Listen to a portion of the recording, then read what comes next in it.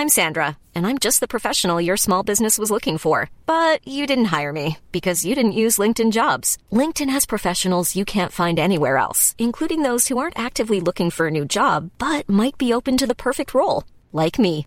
In a given month, over 70% of LinkedIn users don't visit other leading job sites. So if you're not looking on LinkedIn, you'll miss out on great candidates like Sandra. Start hiring professionals like a professional. Post your free job on linkedin.com/people today. Many of us have those stubborn pounds that seem impossible to lose, no matter how good we eat or how hard we work out. My solution is PlushCare. PlushCare is a leading telehealth provider with doctors who are there for you day and night to partner with you in your weight loss journey. They can prescribe FDA-approved weight loss medications like Wegovy and Zepbound for those who qualify. Plus, they accept most insurance plans. To get started, visit plushcare.com/weightloss. That's plushcare.com/weightloss. This is Room 104. It's Kieran and Gav here. We are chatting to Philip Moore from the European Quidditch Cup. You heard that correctly. This is not just the stuff of fantasy and fiction. Quidditch is an actual sport, and the European Quidditch Cup is coming to Limerick this summer. Philip, I don't even know where to begin with this. How did you get involved in Quidditch? So I had just moved up to Dublin. I was starting college, and it was like my first day on campus, and some guy just shouts at me and says, "Hey, you look kind of sporty, but also like a bit of a nerd. Do you want to try Quidditch?"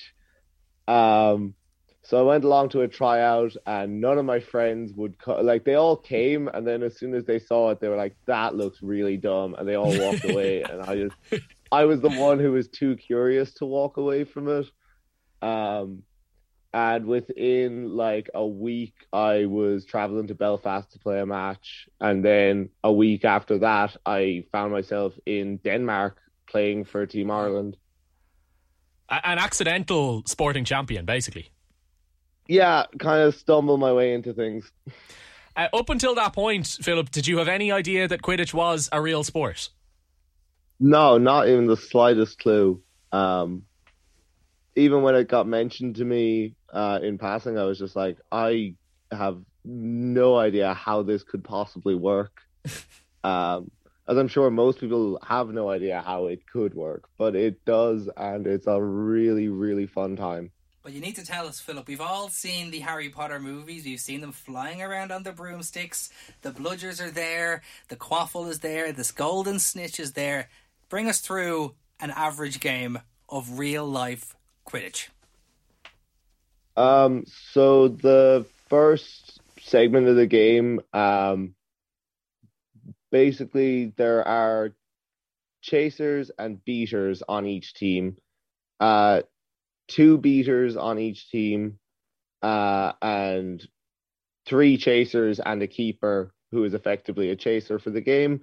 The chasers pass the quaffle, rugby tackle each other, try and score the quaffle through the hoops on the other side, and the beaters try to lamp dodgeballs at you, which are the bludgers, and knock you out of the game when they hit you. So the 3 rings are there at the end of the pitch, and I believe it's a rectangular pitch, not an oval one. Is that correct?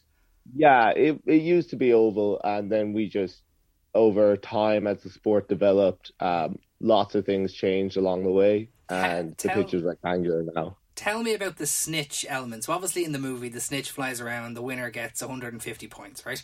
So how does that work in the game of Quidditch when you play it for real?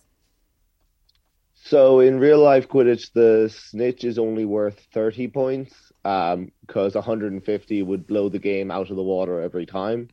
So a 30-point range keeps it interesting and fun. And sorry, who is the snitch? The snitch is a person. The snitch is a person. They're usually they act effectively like a referee. They're impartial to both teams and wear a tag rugby belt with a ball at the end of it. Yeah, it looked. I saw it, and it looked quite like a testicle dangling from behind. It does. It does every now and then. Like, I'll be honest, we don't. We make a lot of jokes about that all the time, but It's it's part of the fun of the game. I'm a seeker, so that's my favorite part of the game is getting to chase the snitch. So the snitch can defend themselves by pushing and shoving you, grabbing you, throwing you to the ground, knocking your broom out from between your legs. Really, or they can be. So a lot of them are big, strong guys who will do that and knock you around, and some of them are the small and fast ones who will run laps of the pitch and exhaust you. The broomstick. Tell us about the broomstick, because that's really, when you're looking at this, if you didn't have the broomstick, you probably wouldn't know it was Quidditch. Tell us about the broomstick. What's the rules with the broomstick? So the broom has to always be between your legs while you're in play. If you are hit with the bludger, the dodgeball, if that hits you, then you are out of play. So you take the broom out from between your legs and you run back to your team's hoop where you touch in at your team's hoop and you can get back on broom and be part of the game again. There's some skill in balancing the broom, with just keeping your balance, having one hand on the broom, running around, like lightning around the pitch, and then having a ball in the other hand.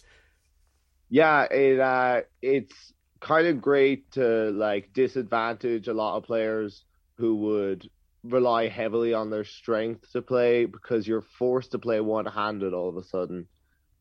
When you go to tackle someone, it's not the same as in rugby where you can give a big two-armed wrap. The rules in Quidditch are you have to tackle one-handed, so it's easiest to keep one hand on the broom. And it stops you from knocking yourself out of play by dropping it. It's one of those things everyone always assumes it's a lot harder than it is, but you get used to it quite quickly and you learn to catch and throw one-handed. Come here, do you ever do a bit of cosplay and dress up as Harry Potter characters while you're out in the pitch? No, so Quidditch as a sport tries to distance itself from Harry Potter as much as possible. Oh my God. Come on! You can't steal it and then say you're different. That's like soccer distancing itself from FIFA. Come on, Philip. I know it used to be very much Harry Potter based, and over the years, as the sport developed and people became a lot more interested in the complexity of the sport and how much fun it is, people got a lot more focused on the sporting aspect of it, which is what I love of it. Are you a Harry Potter fan, Philip, at all? I used to be, and that's definitely what piqued my interest. I think that's what piques most people's interest about it, is you start off as a fan of Harry Potter, and you kind of go, well, maybe I could try this and see what this is like. And then, I didn't have much love of sports. I liked rugby before. And then when I started playing Quidditch, I realized, oh, well, what I liked was tackling in rugby, and I get to do that here. It seems a little bit chaotic and violent. You've mentioned the word tackling about 10 times so far, and if you're just doing a one-handed tackle, are you just grabbing someone and throwing them to the ground? Yeah, that's what I go for usually. The one-handed grab. It's kind of, does it have its origins in lacrosse as well? Because I think it was in America where Quidditch kind of started being played as proper sport. It's very lacrosse-esque, I suppose, except you have the broom between your legs rather than in your hand, because they tackle and wear pads like rugby. Do you wear pads actually? No, not really. No, not at all. In particular, the most safety equipment we have is mouth guards, obviously, much like rugby. But that's about it. It's not quite as violent as it looks sometimes, but it is a full contact sport, which is one of the elements I like about it. And it's one of the only full contact sports that is fully mixed gender. So everyone's included, everyone's allowed play. And if someone's listening to this and thinks, I wasn't big into sport, every sport I've tried hasn't interested me, but Quidditch, actually, I'm going to give this a go. How'd you get involved in Quidditch in Ireland? If you reach out to us through the Quidditch Ireland Facebook page or the Dublin Dreochta Dragons Facebook page, that's a great place to start. We will get back to you. Obviously, at the moment, there's a lot of focus on these two events. The best way you can join is come to these events.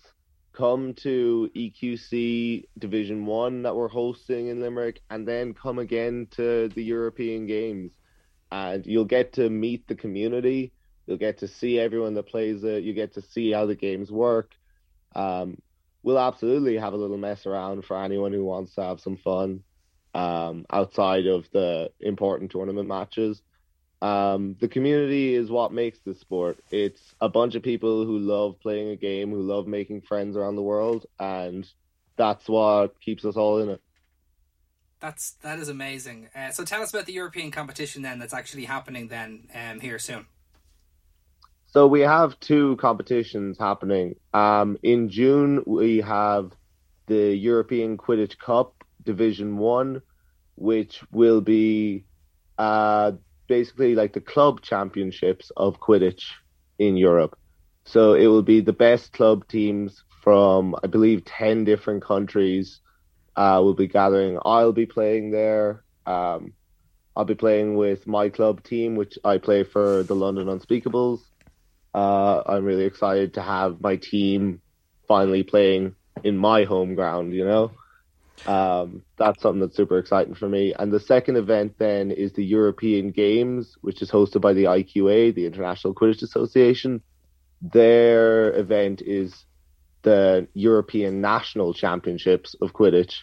So it will be all the national teams of Europe, Team Ireland, Team Scotland, Team UK, Team Wales. There'll be everyone around Europe gathering. Also, Team Australia is coming as a guest this year, which is really exciting. We're looking forward to having the Aussies come and play with us. That's going to be a nice change. Who are the big dogs internationally in Quidditch? Team USA, Team Belgium, Team Australia, Turkey and UK are all quite highly ranked.